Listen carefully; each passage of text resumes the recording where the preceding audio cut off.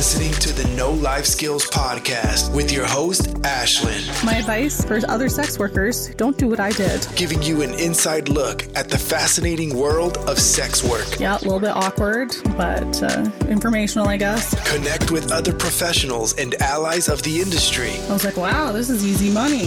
Now, join the conversation while we share inspiring stories on the No Life Skills Podcast.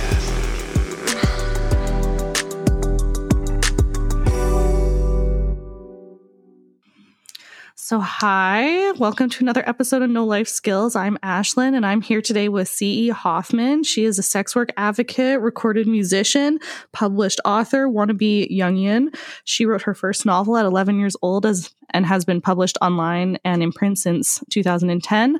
Her book, Sluts and Whores, was her literary debut. So hello, thanks for joining me. Hey, thanks for having me. I'm psyched to be here. Yay. So where are you from originally, and where do you live now? Well, I'm originally from Edmonton, Alberta, and after various treks across our beloved country, I've actually come back to Edmonton for a while. Okay. Yeah. I thought you were in Ontario now. Yeah, I mean, Ontario is my beloved, definitely wins out from Alberta. But I'm here for now. I've kind of circled back in more ways than one. Okay, cool. And what is something fun you like to do in Edmonton? If anything. That's a trick question, right? Wow, it could be. I mean, suffice to say, whatever kind of fun people have here, I have never had a lot of. But I mean, that's one of the reasons I ran away to begin with. But it's definitely been fun to come back. You know, it's only when you get that kind of retrospect that you can really see who you are versus who you've become, you know? Mm-hmm. So you're saying that Ontario is a lot more fun then? Me, yeah. Okay, cool. You're not selling Edmonton to the listeners who aren't familiar. That's okay. I know, I feel so bad. I used to honestly avoid honesty if I had anything remotely resembling a dissenting opinion. And I'm trying to be okay with just saying, no, I actually don't like that thing. Hey, Edmonton I think it's fine. Is on that list. I understand because I'm from here too. So, you know. Totally. You get it. Denton. Yeah. We all know how it works. Oh, yes. Oh, yes. So what is something that you're passionate about? I think passion is a beautiful concept. I think in some ways we're all seeking some form of passion in our lives. And it's a bit meta, but for me, I'm passionate about passion. I'm passionate about sparking people awake by whatever means necessary sometimes. Very cool. I like that. And what do you like to do for fun in your free time? Oh, fun is a difficult concept for me. I'm super conscientious regarding my industriousness. So the concept of sitting down and doing something non-productive but still enjoyable is a real struggle for me. I think one thing, though, is I really love watching musicals. I was raised on musicals, the old school Hollywood ones, and I've carried that love with me. It's a total part of my geekdom. So I think that definitely qualifies as just silly and fun. Very cool. And do you have a favorite? It's all about, that quote from The Perks of Being a Wallflower when someone asks what his favorite book is and he says a title and they ask why and he says, because it's the last one I read. Oh. That's how I feel about musicals. So right now it's Rocket Man. Have you seen it? No, I've barely seen any musicals. I never watch movies. I'm the worst. Well, that's okay. They're honestly a waste of time ultimately. See, there you go. That makes me feel better. I'll have to check it out though. It's a really cute one. I definitely love it. Cool. That's awesome. So you have been in sex work. So what type of sex work have you done? I mean, the one that I'm most open to discussing right now is stripping. Yes. I've done a lot of stripping in Southern Ontario, and I made an attempt at stripping out in Halifax, which did not work out so well. Why not? Oh, I'm not a fan of non-contact dance. To me, the central component of a lap dance is that physical intimacy of literally being on a person's lap. Mm-hmm. I cannot compute the point of distance dancing, as it were. And that's all they offer out there. And I hated it. Huh. I couldn't stand it, being so close to someone and not actually being able to connect with them. Interesting. I didn't know that it was no contact. So you can be as close as possible to the person, just can't touch them. Is that the rule? in this club that was out in Dartmouth, you actually had to dance on a little stage with a little half cage on it. So there was you couldn't even get anywhere close. It was like go in retrograde. It sucked. What the heck? I have never heard of this. And did you make, like, were the rates the same there for dances as they are in Ontario, or was it cheaper? I think it was, Wow. oh no, it was actually a bit cheaper, I think, because the house kept 5 out of the 20, whereas in all the clubs I danced with in Ontario, danced at, it was 20 upfront that I could keep. Interesting. Wow.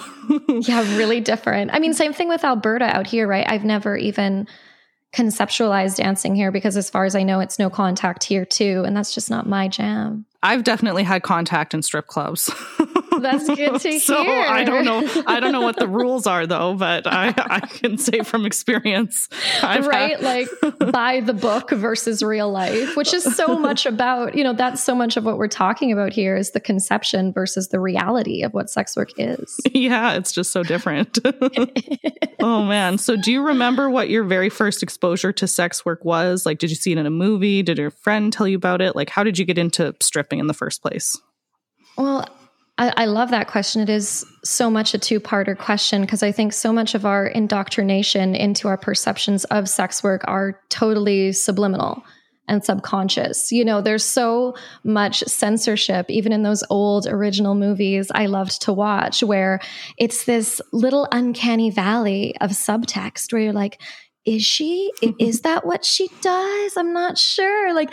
So when I really think about it, the richest example I can give would be A Streetcar Named Desire, based on the Tennessee Williams play. And when I first watched it in my teens, it was that question hanging over it. I was like, is that what that means? Her quote, that's kind of her admission of being a sex worker, having been one, is, yes, I have had many meetings with strangers. I love that.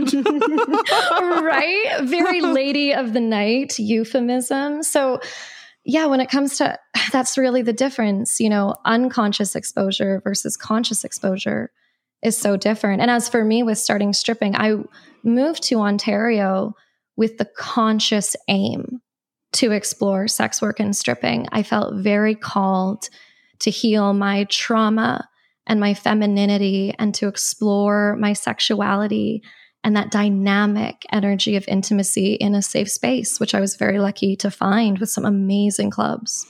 And so why Ontario? Why didn't you want to explore stripping here in Alberta first? Like, did you just move to Ontario just to strip? Was that the only reason?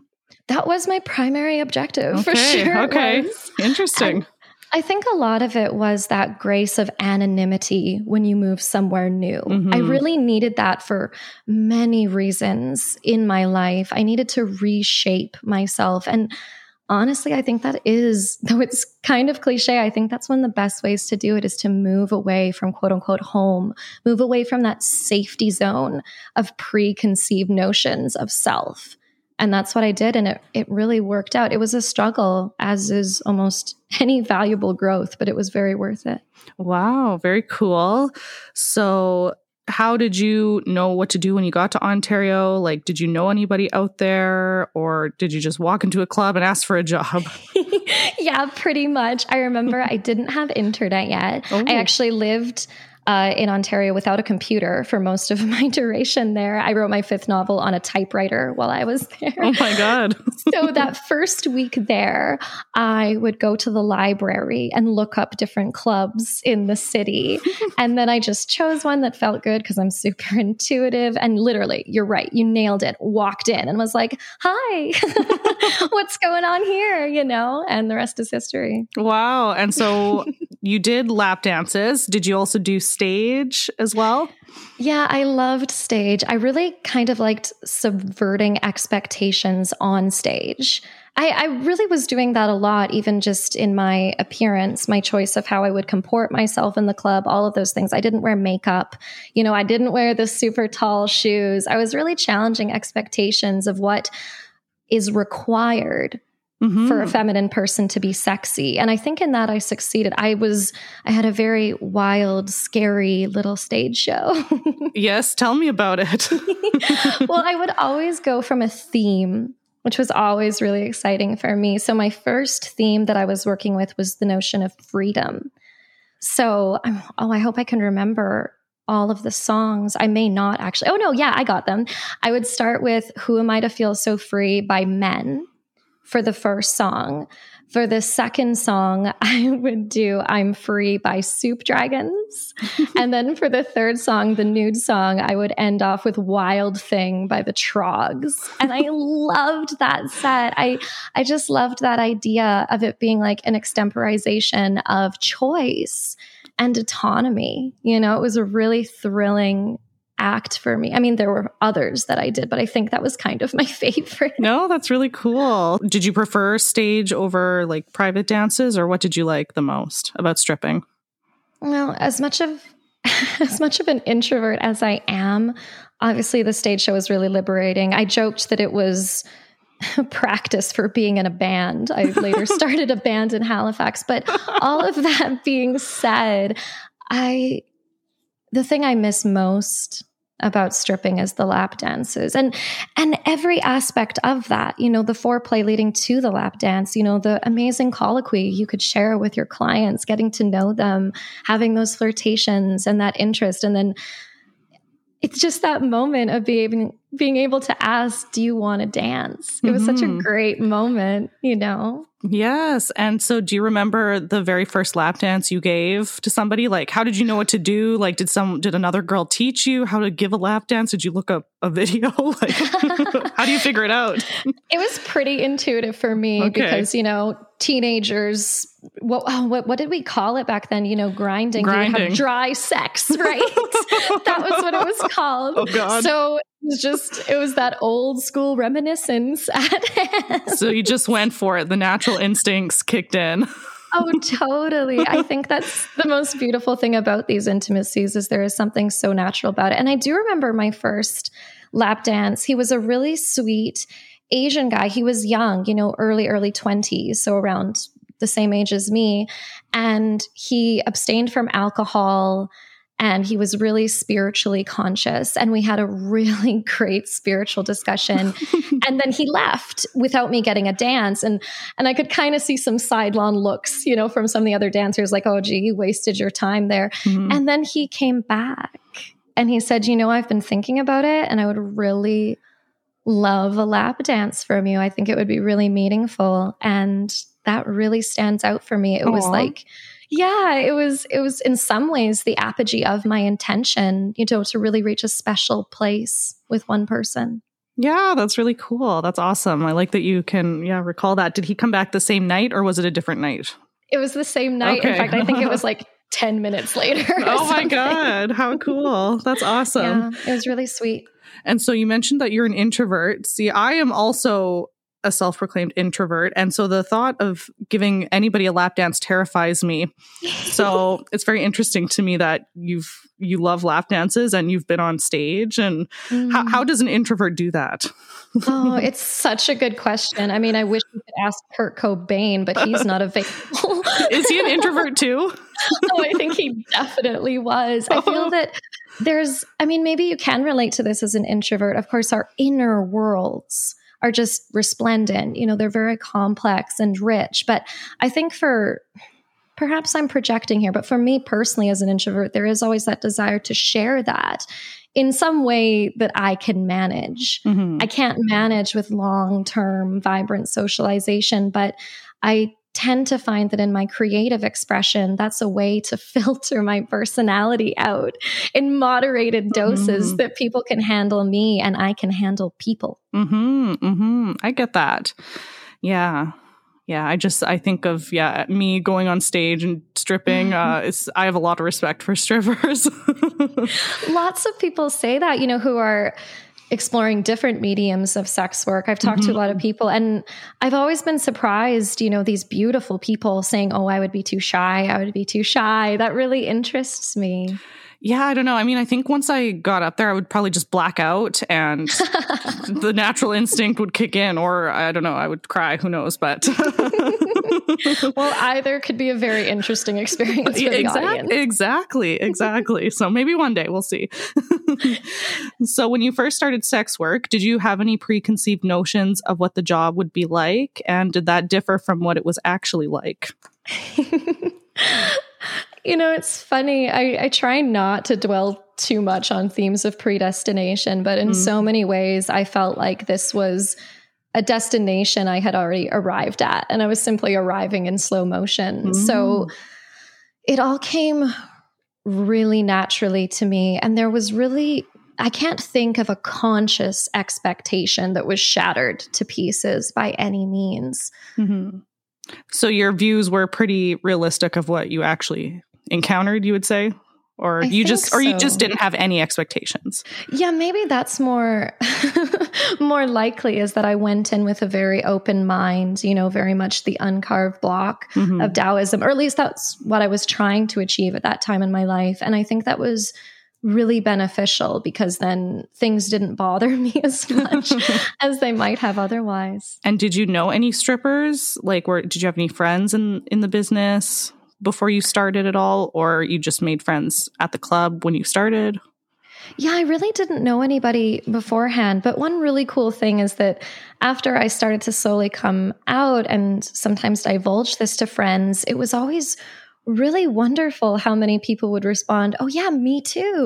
Really? Want to share their experiences. It was like a secret society I was being indoctrinated into. So that was really beneficial to me, to recognize that home is everywhere. Sometimes you just have to be brave enough to be the one to reach out. And as for connections made, a few long-term connections were actually made at my places of work, but Safe Space in London, Ontario is an amazing support center for sex workers. And I volunteered there, and oh man, those people are incredible. I actually dedicated the book to Safe Space because they just did so much for me. I mean, I was technically volunteering, but I felt so helped. Oh, that's so cool. And how did they help you? By validating my existence as a person who practiced sex work. I'd never yet uncovered that space in my life. It was so deeply validating. And none of your other friends or family were supportive of your choice to strip? And so you found that validation through Safe? Yes, I think that's a pretty accurate.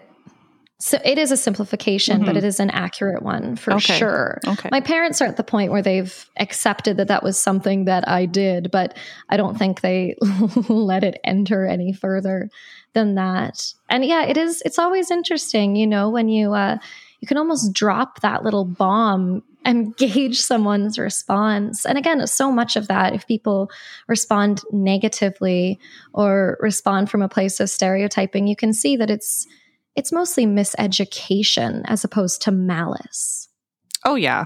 I totally agree. Right? Yeah. I'm very outspoken and tell everybody that I'm a sex worker. And sometimes I'll just tell them, I sell feet pictures online to get the conversation going and see how I think they'll react. Exactly. And sometimes you let out a little bit, and depending how they react, then maybe you'll let out a little bit more later. Exactly. Yeah. It's like a fun game I like to play. And it's a healthy game. We need to acknowledge what a powerful archetype we're working with. The prostitute archetype is ancient and empowering, and it has the potential to revivify, but it also threatens to dismantle a lot. Could you speak more about that? What is being dismantled? I think the biggest threat that it poses, honestly, is the idea of monogamous marriage. I think it was Schopenhauer who was quoted as saying that London prostitutes are sacrifices on the altar of monogamy. Oh, I love that. Yeah, I think it's pretty valid and pertinent, though obviously there's a bit of a victim projection there, but I still think it's really valid. And I think that's what we need to take into account when people are resistant. When you're asking someone to modify their presuppositions, you're asking them to potentially derail their entire semblance of reality. And that's scary for lots of people. And we need to be patient with that. Absolutely. I totally agree. I want to go back to the strip club first, though. Can we talk more about the strip club? Of course. Oh, yes. Okay. So what were the interactions like with the other women working at the club? Did you befriend them? Were they helpful to you, or did you keep to yourself? I mean, there was a complicated dynamic from the outset because, again, as mentioned, I was subverting expectation and playing with my own identity in ways that were against the norm. So I was in some ways challenging the expectations of how we should look or behave. I don't think that necessarily bothered anybody per se, but it definitely automatically differentiated me. So and again, it's so difficult to determine if your perceptions of people's perceptions of you are remotely accurate, or how much of that is anxiety and projection on your part. I did often get a feeling of cynicism directed to me, that they didn't take me seriously. They didn't take my presence seriously. They didn't expect me to last by any means. And did you last? How long did you last? I did, on and off for a few years for sure. Awesome. So it was, again, I didn't consciously acknowledge that as much. That's more of a retrospective now, recognizing like, oh, you were kind of sticking out like a sore thumb there with your taking your book to work and all of that stuff. But do you think you stuck out to clients of the strip club as well, like differentiated yourself from the other women? Did you do well at the strip club? Did clients like that about you, that you were different? Yeah, I think everybody has a niche, and that absolutely was my niche. In some sad respects, I think I really did cater to the Madonna whore dichotomy that any client, well, I don't want to say any client, but that many clients, sex workers, are guilty of imposing on us. There was that idea of like, oh, you don't belong here. You're not like these girls. You know what I mean? Like that kind of shadow element, like thinking that it's complimentary. But of course, for me, it was highly problematic because I'm thinking, these women around me are beautiful and just as worthy of your respect. Yeah. You think that these clients saw you looking, I'm quote unquote, less like a typical stripper.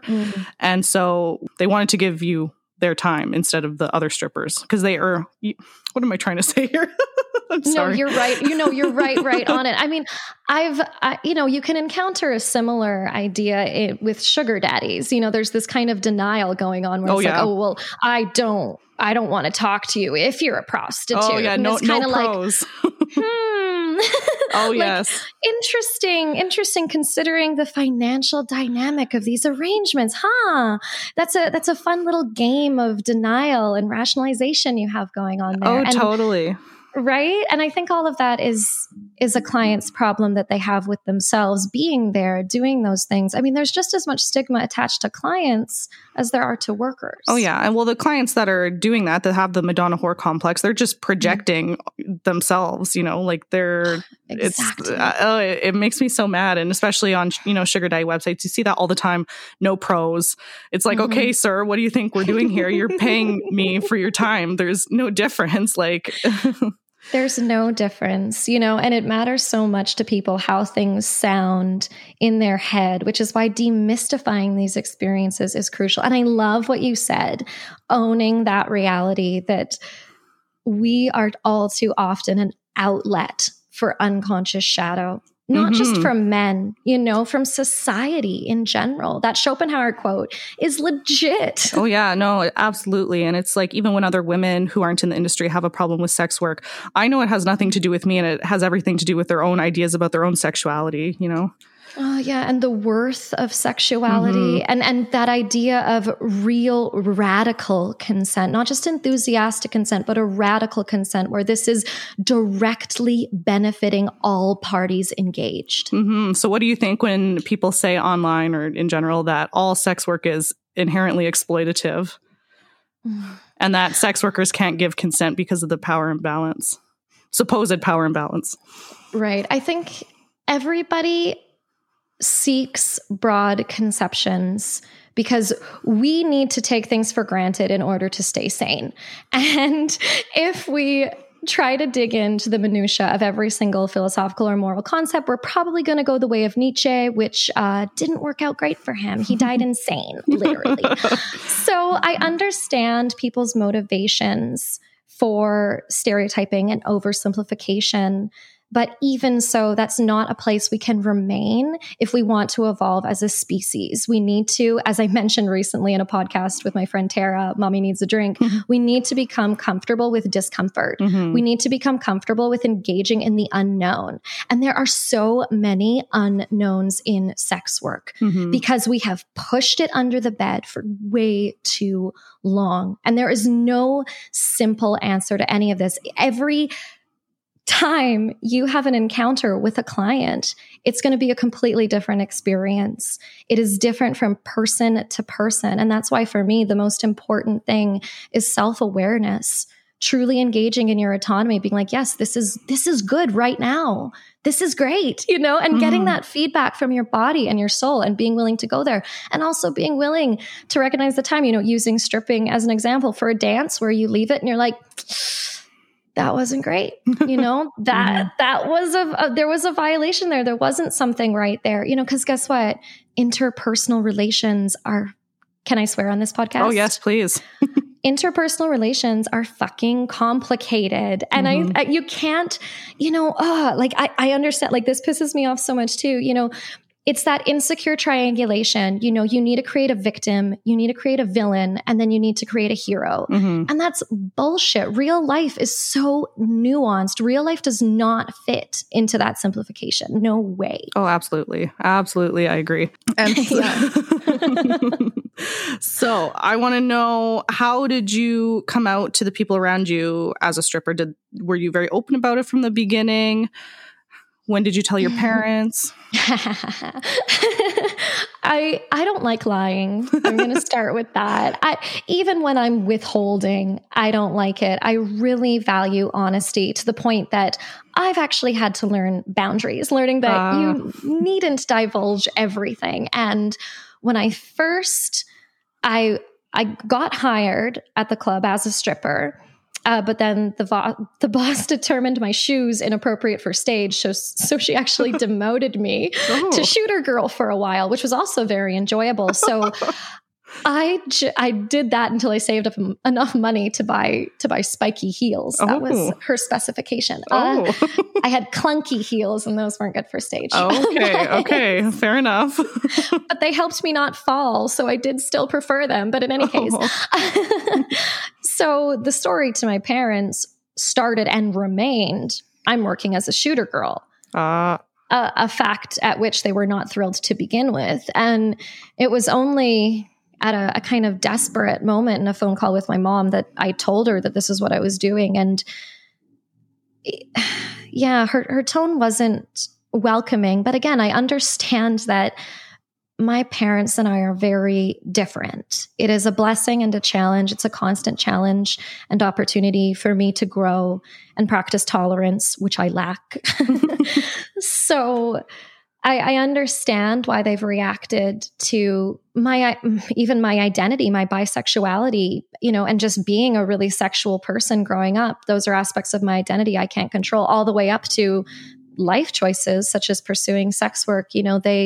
I understand why those come so far out of left field for them and why I need to practice patience. And so how long were you a stripper before you told your parents? Oh, that's a good question. I think it had been at least half a year. Okay. I would say. All right. And now what do they think of it? Because you're not in the industry currently. Is that correct? Yeah, I'm not working right now, and I'm living with them right now. And love that. Exactly. So again, I think, my addiction to honesty, as it were, which arrived from my own deep, deep foray into the hells of lying. I had a 1-year-long affair with, your entire life becomes a lie when you're doing something like that. And I reemerged from that as this phoenix that was insistent on practicing integrity to the best of my ability. And living with my parents again, I've been learning that tenuousness between lies and withholding, and sometimes even lying, small lying to again, simplify like people do with stereotyping. And it's not a practice I wish to habituate, but I understand its necessity sometimes. So that's the space that I'm in right now. Yeah. I totally agree with that and can relate for sure. Right? Sometimes, it's complicated. Yeah. Sometimes the truth doesn't always help. It doesn't always. Exactly. And that's what it is too. It's about recognizing the partnership required to be honest in a relationship. Both parties have to assent to that. If one party is resistant to truth and just doesn't want to go there, wants to leave that big pink elephant in the room, you can't slap them with the trunk until they change their mind about it. You have to accept where they're at, right? Yeah, for sure. I totally agree. What do you know about yourself now that you didn't know when you got into the business? So what did sex work teach you about yourself? Oh, I'm so grateful to the love goddess, because really I think that's what archetype we're invoking when we're dealing with this stuff. I mean, that's the ideal. And I'm so, so grateful to everything that has been offered me. This validation of self, these deep levels of self-awareness, more so I would say with my mind and heart than my body.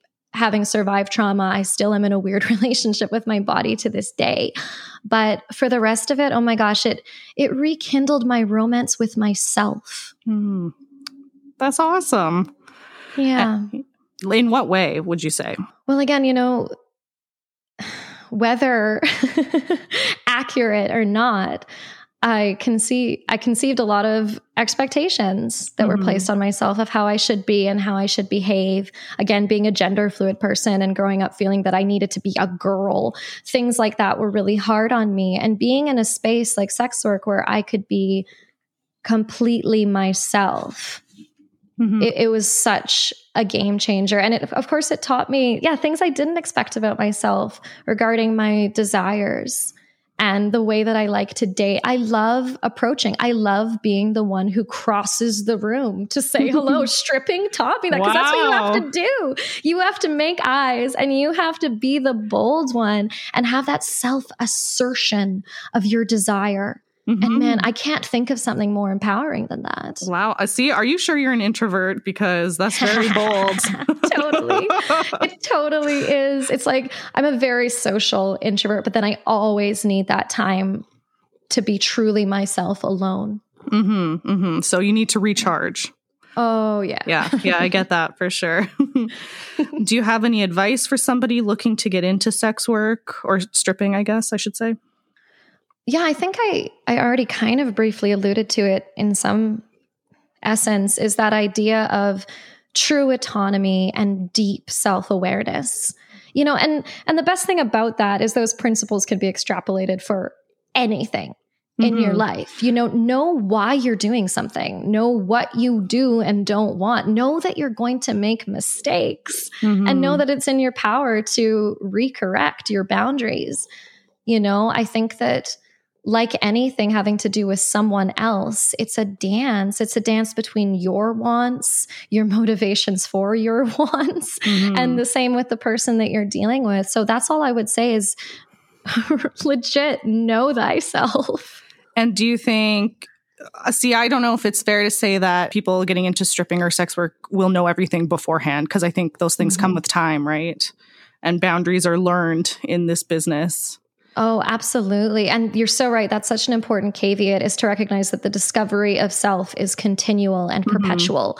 What you really need is to step in with an awareness of seeking that awareness, being open to that knowledge of yourself, no matter how scary or shattering it can be. I think for lots of people, perhaps even feminine people in particular, at least for a while, I'm seeing it come up a lot more with masculine people too these days. But I think there's a real fear of our inner power. And why do you think that is?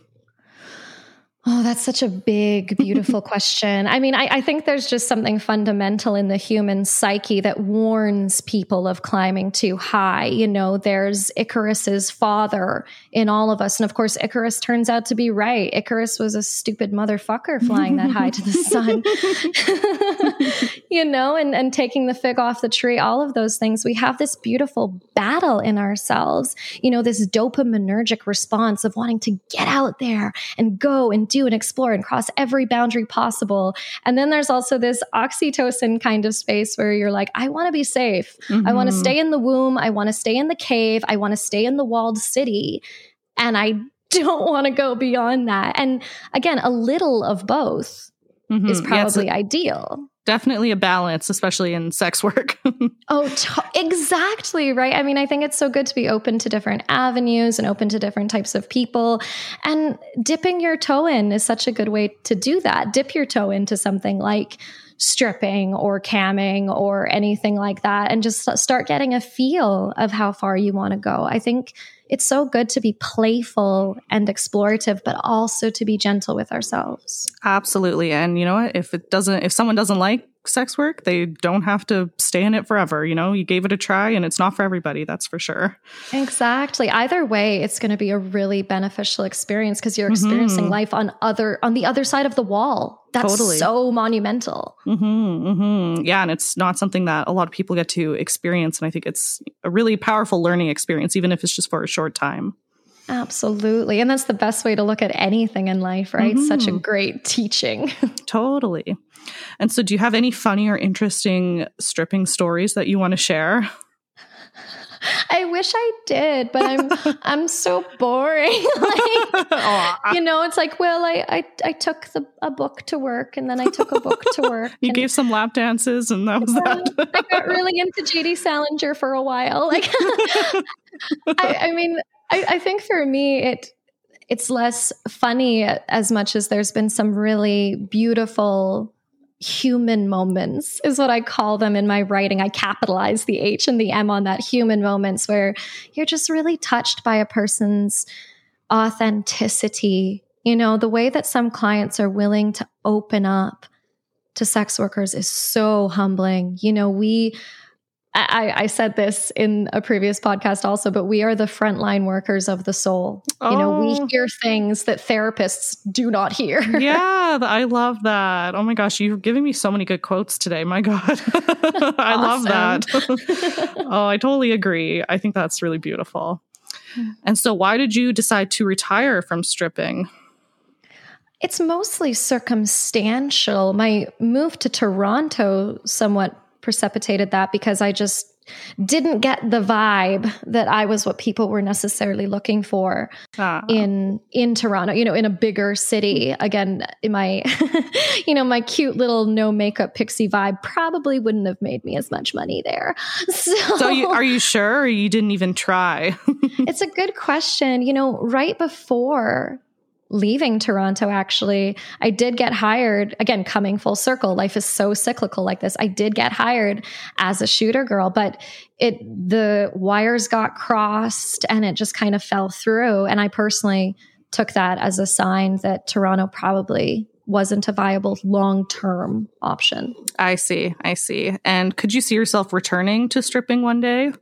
Oh, yeah, I miss it a lot. Yeah. You know, again, if it were contact for sure, and in a small club, I really enjoyed and felt I had some belonging in, for sure. I mean, yeah, I do hope to make an affluent career out of writing, which is probably too ambitious in some senses, but I'm willing to aim for that bullseye in any sense. And even then, I would probably still strip occasionally just for fun, you know, to get back in my body as well. Because of course, writing is so intuitive and so intellectual, and it's an out of body experience a lot of the time. And, you know, I'm an INFJ.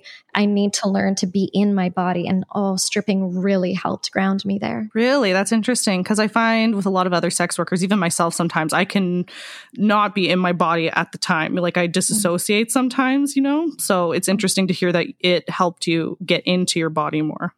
Oh, absolutely. I think, you know, any physical act is going to be a doorway to either. And again, so much of that is depending on context and even just what your body chemistry is doing in any given moment. You know, if you ate enough or slept enough, where your emotional and hormonal responses are at, you know, and that's why self-awareness really is the most complicated, you know, goal to actually engage in sex work. Because you're right, totally. Sometimes there is that disassociation. It's in some ways inevitable in anything that involves the body. For sure. And so would you ever strip in Alberta or strictly Ontario, strictly not where you're from? I'm just curious. I would mostly just say strictly contact. If there was some cool club out in, I don't know, Grand Prairie or something that did contact, I'd be like, bring it on.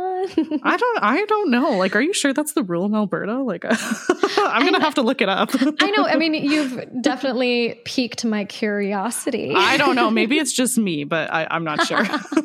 Then you would be like the best Edmonton stripper ever. Oh, man. I love the strippers. I love it. I love going there. Love it. Yeah. That was what I loved, too, about stripping in a small town in Ontario. It was where the kids went, the college kids went just to have fun and hang out because there was no real cool bar. I loved that. It was a big fun thing. But they better be spending money, though. Do they spend money? The kids, do they have money to spend on strippers? No way. See? No way. I thought strippers get mad when people come into the club and don't pay them. Well, I guess they're giving us an ambiance, which boasts its own value. I suppose, but yeah, money is where it's at. Okay, we're going to switch gears now.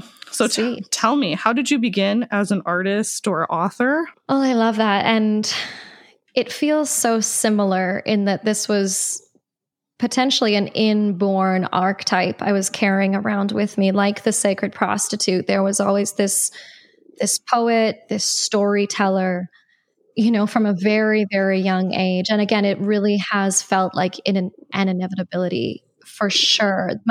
As you mentioned in that lovely intro, my first concrete exploration of the literary worlds in true actuality was that full-length novel I wrote when I was 11. And it was a pivotal moment for me. It was a moment when I realized that I could do something not everyone else can. Mm-hmm. And what was the novel about? Oh, I'm actually editing it right now, which has been, so wonderful because it's totally written from an unconscious space. Obviously, I was 11 and I wasn't remotely cognizant of all of these archetypal fantasy themes. It's a fantasy novel that I was pushing through this plot. And as a result, I think it's actually a really charming, accessible adventure story. Cool. Which is so cool. Now I try to consciously work with archetypes and, with blatant references there too. But back then I wasn't doing that. I was just working in the dream space. And I think that's probably the most powerful method you can use, at least for your first draft. Your second draft, you need to bring out the incisive sword, you need to get down and kill your darlings and all that. Interesting. So you're planning on releasing it? Was it not previously released? It is not yet published. It's my oldest novel and it hasn't been published yet. So I don't think it'll be my full-length debut. I have another urban fantasy novel that I think makes more sense there as a debut because it's more keeping in theme with the rest of my writing. But yeah, I think I'll definitely at the very least look at an indie fantasy press to pitch. Cool. The Road to Sarandit. That's what that one's called. Very cool. That's awesome. So who are some of your literary inspirations? Oh, I always love that question, even though it's so overwhelming. I'm sorry. I'm sure you get asked this all the time. No, I love it. I love it so much. And I try to, again, just answer intuitively. And the contemporaries that usually come up are going to be Zadie Smith, Irvin Welsh, Martin Miller. Obviously, Neil Gaiman's American Gods really changed things for me too. And all of those contemporary authors taught me something different. And those silly questions, who would you like to have dinner with, alive or dead? And it's probably all of those guys. And I would just sit and listen. Very cool. Just sit in the corner and listen. Take notes. Awesome. That's really cool. And what are the themes of your work? I know you've said fantasy. That's the main theme. Oh, yeah. That's definitely my strictest genre. Okay. Is urban fantasy for sure. But I just love that, you wanted to ask about themes because of course I know writers, we want to be so smart and pretend like we know what we're writing about, but as mentioned with that first novel, we don't have a fucking clue what we're writing about. We're channeling something. And I think the most pertinent themes are oftentimes invisible to the author themselves. And we rely on our readers to guide us and teach us what we're actually talking about. One thing that's been really surprising for me with this collection, I've been receiving some wonderful feedback I'm really grateful for, including Typesetters, a really wonderful book reviewer. And the thing that keeps coming back to me, this kind of overwhelming general consensus, is how dark it is. People keep saying that. This is so raw. It's so dark. It's not for everyone. Oh, this story gave me nightmares. This is great for horror fans. Oh. And I've always been like, oh, I didn't think this short story collection was that spooky. I kind of thought I was, numbing things out in that area. I kind of thought that a lot of these were, there is one story particular that is horror. It is a horror story that's in there, but the others, I just thought that they were kind of tentatively transgressive, and my feedback is saying no. Okay. Are you referring to Sluts and Whores, or are you referring to the novel you wrote when you were 11? Yeah, Sluts and Whores. Okay. Yeah. I'm like, oh, wow, horror at 11. Yeah, okay. Dark. But it's funny because even then, reading that book, oh yeah, there's some dark stuff in there too. I mean, fantasy. And I just love that that's the term that we use for that genre, fantasy, imaginations, it's a very safe space, I think, to play with darkness. There's almost always a bad guy. It's not always clear, especially in urban fantasy, who is fully bad, but there's always that darkness there to play with. And there's always the tempting force of the dark side. You even see that in sci-fi fantasy with Star Wars, right? Mm-hmm. Join me, Luke, and there's something titillating about that for us, I think, as writers and as readers. So I shouldn't be too surprised that there is so much darkness in my stuff, especially regarding my life with mental illness. But yeah, just how apparent it has been to readers has definitely been a beneficial education for me. Yeah, well, it's kind of the same like when I speak about things like that have happened to me in my life, or like in regards to sex work, and I think these things are normal and not a big deal, and then other people are like, what the heck? Like if for us it just seems normal until you tell the public about it, and then maybe it's not, or it's I love that. That's so great. I think that's one of the most verifying factors of speech. Speech is a way that we're trying to bounce off what we think to be our truth, our reality onto someone or something else. Yeah. And then it'll bounce back at us. And it's like, once we hear it echo in our head, in fact, Winston Roundtree, an amazing animator, writer, illustrator, he references that in one of his TV series episodes, that it's that idea of you just say something out loud and figure out if it's actually true. Very true. Wow. You're giving me so many good quotes to think about. Awesome. This is awesome. So I guess this goes into my next question, but just tell me, what is Sluts and Whores? This is your literary debut. Tell the listeners what this is. Oh, that's so exciting. I mean, in so many ways, this is a bit of an abstraction, but it really is a love letter to sex workers, or at least that was one of my primary attempts, for sure. A love letter to femininity, to female sexuality, and all that entails. And it's a short story collection. It does fall into the realm of apparently dark urban fantasy. Yep. And yeah, mostly, I hope it does what I think a short story collection should do, which is that it conveys a variety of life experiences, which hopefully, again, do have some unification and some universal attachment to which they can aspire. And I like to think that this is a cohesive collection, for sure. That may even be one of its faults. I did have an agent reject this collection, and she did refer to that as a fault, that everything in some ways was too similar. It was too overarching a theme, but it was a theme to which I wanted to remain loyal. Those ideas of healing and hope and trauma and sexuality. And again, all of the complexities that arise when we're in the space of sex work. Again, no simple answers, no simple questions, no simple anything. Mm-hmm. So are these stories adapted from real life experiences that you've had or other sex workers that you've known?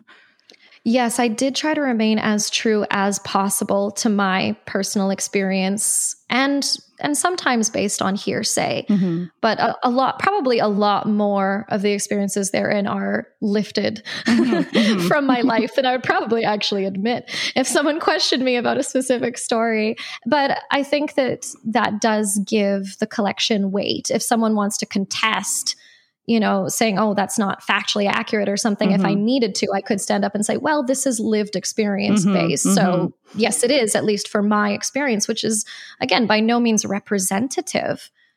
Absolutely. And how does your book humanize sex workers in ways not typically seen in literature?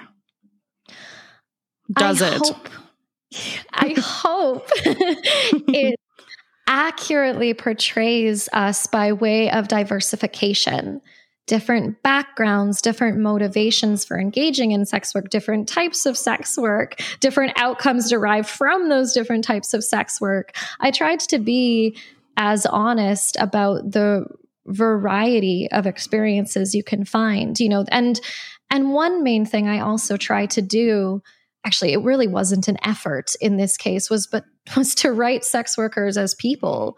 Imagine that. I know, right? This idea that our sexuality and our sex work isn't the central theme of our characterization. Wow. These people are people who happen to practice sex work. I think that's a wonderful distinction that I don't think has ever been seen before, not that I'm aware of in like literature or just media in general. So I think that's super awesome, because whenever you have a sex worker as a character, that's all they are, I find. Exactly. Thank you. It's like that's the focal point of their reality. And it's like, I'm sorry, but unless you're like a super high-powered lawyer or an obsessive writer like myself, there's going to be way more you can attribute to your identity than the work that you do. Exactly. I think that is so awesome. And I think that just helps to humanize sex workers in general, just as seeing them as more than just sex workers. Oh, yeah. Just this idea. And even you see this even when there's sometimes dialogue between sex workers and things, all they talk about is work or sex or men or clients. And you're kind of like, no, we talk about normal human things that other normal human people talk about. Yeah. Imagine that. Imagine that we have a life outside of sex work. Yeah, exactly. Imagine that we like reading or sports or typography or whatever the fuck it is. Oh, that's awesome. I love that. There's one amazing person I met who was a stripper, actually, and I'd love to write her in as a character one day. She was in university studying death. I don't remember the academic name for it, but literally that's what she was studying. That's so cool. And she was like the most chipper, sweet, seemingly benign little blonde white girl you could ever conceive of. And she's there like, yeah, I'm studying death. I love it. It's like my favorite subject in the world. I love that so much. Because that's real life, right? Real life people are complicated and silly and contradictory and interesting. And that isn't all somehow automatically negated because someone's a sex worker. Oh, totally. But I think, society in general just views sex workers as one-dimensional beings. And that's that. And there's so much more to all sex workers. Oh, exactly. There's so much more to us. Again, it's none of that insecure triangulation. We're not... we're not all weeping victims, we're not all lascivious villains, and that's usually the two camps that we're placed in. And again, it's a gross oversimplification, not only of sex workers, but of the reality of the human spirit. Totally. I couldn't agree more.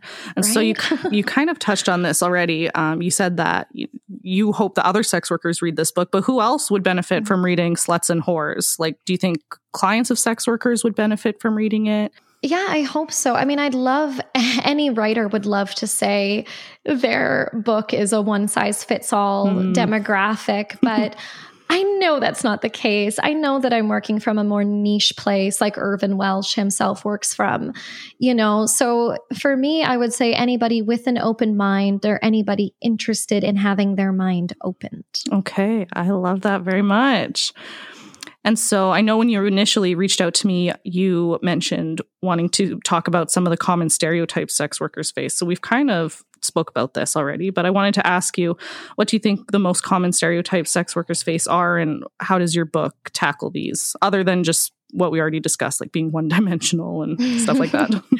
Yeah, and it's so valid to address that specifically, but you're right that I think we've already covered it a lot. So in a sense, I'd like to almost then shift our focus, because we know that old school rhetoric of reducing us to this one dimensionality. So I like the idea of instead looking to the future. And I think, again, Winston Roundtree is a great reference here. I can't think of another depiction of a sex worker in the media that I could actually resonate with. He released it a few years ago now, this amazing animated series called People Watching. You can find it on YouTube. And there's this amazing sex worker character in it. Her work name is Candy. I think her born name is Joan. Okay. And she is brilliant. She doesn't shy away from intimidating people with her intellectuality. She loves to pontificate on all of these broad world theories about sociology and economics. She's not afraid of being vulnerable. She's not afraid of being bitchy, and she's just...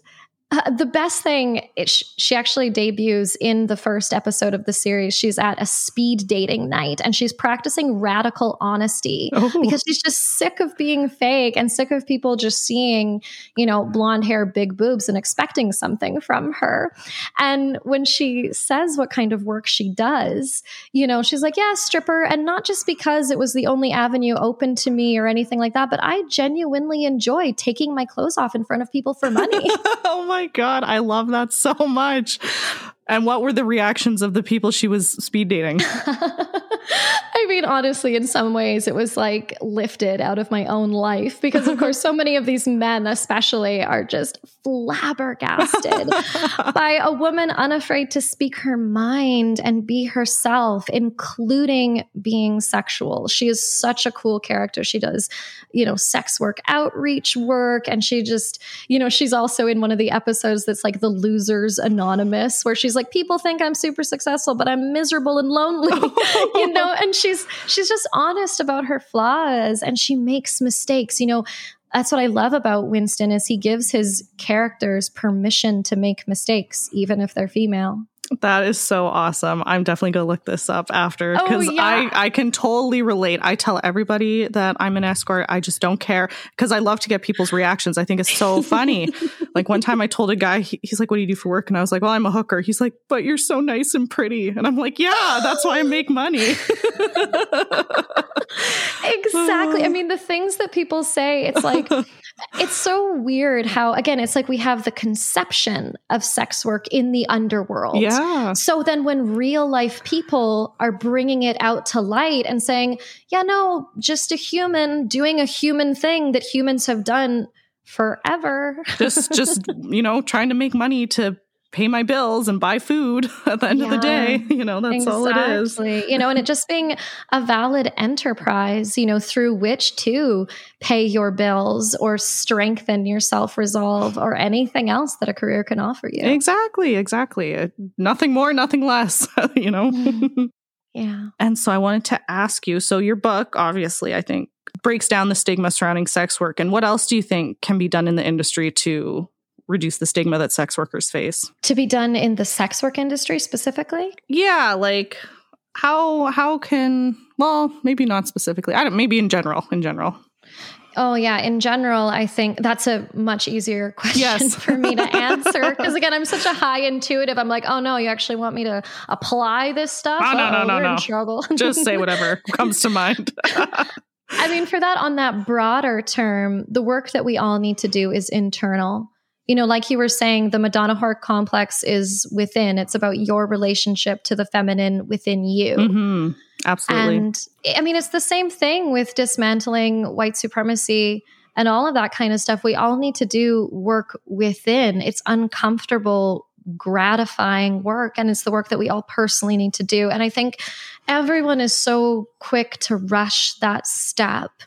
Everyone wants to, well, I shouldn't say everyone, but lots of people, I think, perceive things externally. And lots of people want the quick fix, without actually doing the real work.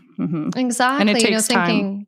Yeah, thinking we can just lay out some externalized mandate and that's going to be enough to change people's minds. No, you need to actually, normalization is really beneficial, because a lot of people don't like to do that internal questioning. So if you just create a functioning norm, okay, we don't call that minority that really terrible term anymore. That's just not appropriate anymore. A large sum of people will say, oh, okay. And they'll accept that. It'll be their normative response, but I don't think that's necessarily enough. In fact, I think that's one of the greatest dangers of people just wanting to conform in order to keep the peace and keep things flowing.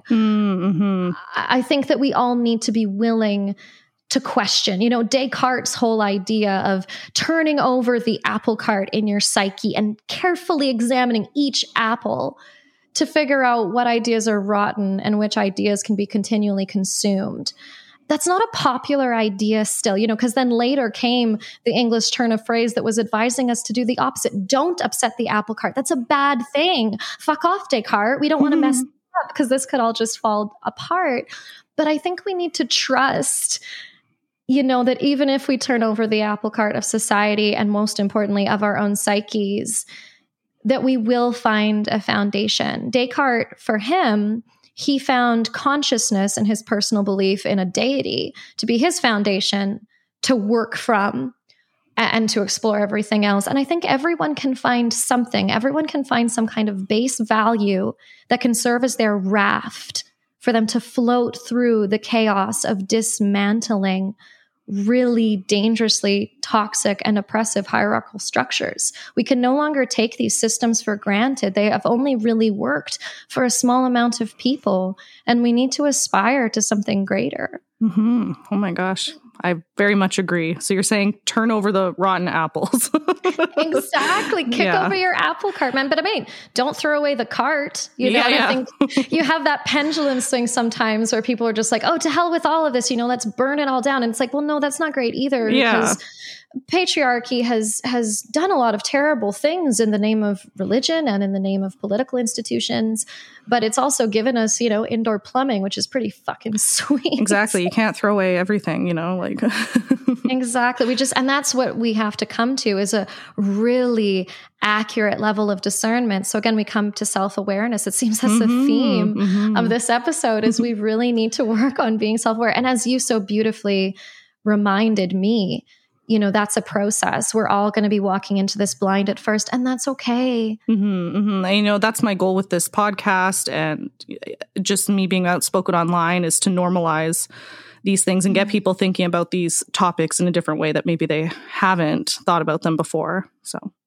Oh, yeah. I think what you're doing here is so important. Even just the idea of giving people a platform from which to express themselves. It's, when you look at newspapers, and when independent newspapers would come out, to be a voice to certain groups of people, it's such an important place. People need to hear themselves first, and then they need to give themselves space to be heard. Thank you. Well, do you have anything else to say? This has been so great. Where can people find you online? When is your book coming out? Yeah, no, this has been amazing. I'm so glad that you made the time for me. And it's been so special doing this on the full moon. Oh, it is a full moon. Yeah. That's why I'm feeling weird today. I know, right? Like clockwork. I'll be like, why am I feeling so funky and miserable? Oh, the full moon's coming up. Okay. Yeah. It all makes sense now.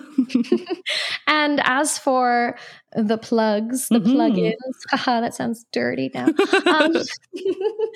cehoffman.net. That's my website. You can find my Twitter and my YouTube from there. Please do follow me and subscribe. Those are my two social medias. I'm not a huge fan of social media beyond that. I try to stay more in the real world than in a screen, which is hard because I'm a writer. And as for where you can get Sluts and Whores, it's now available at Chapters in Indigo online, which is super exciting. Wow, congratulations. Thank you. And of course, you can get it from Amazon if you're okay with Amazon. And then the publisher their website has it available too. But I would really appreciate, especially if Canadians go and get it on Indigo, because the more they get people buying it, the more they may consider stocking it in their stores. Very cool. I will have links to all of your stuff down below, and especially the link for your book on Indigo. So awesome. People will be able to find that. And yeah.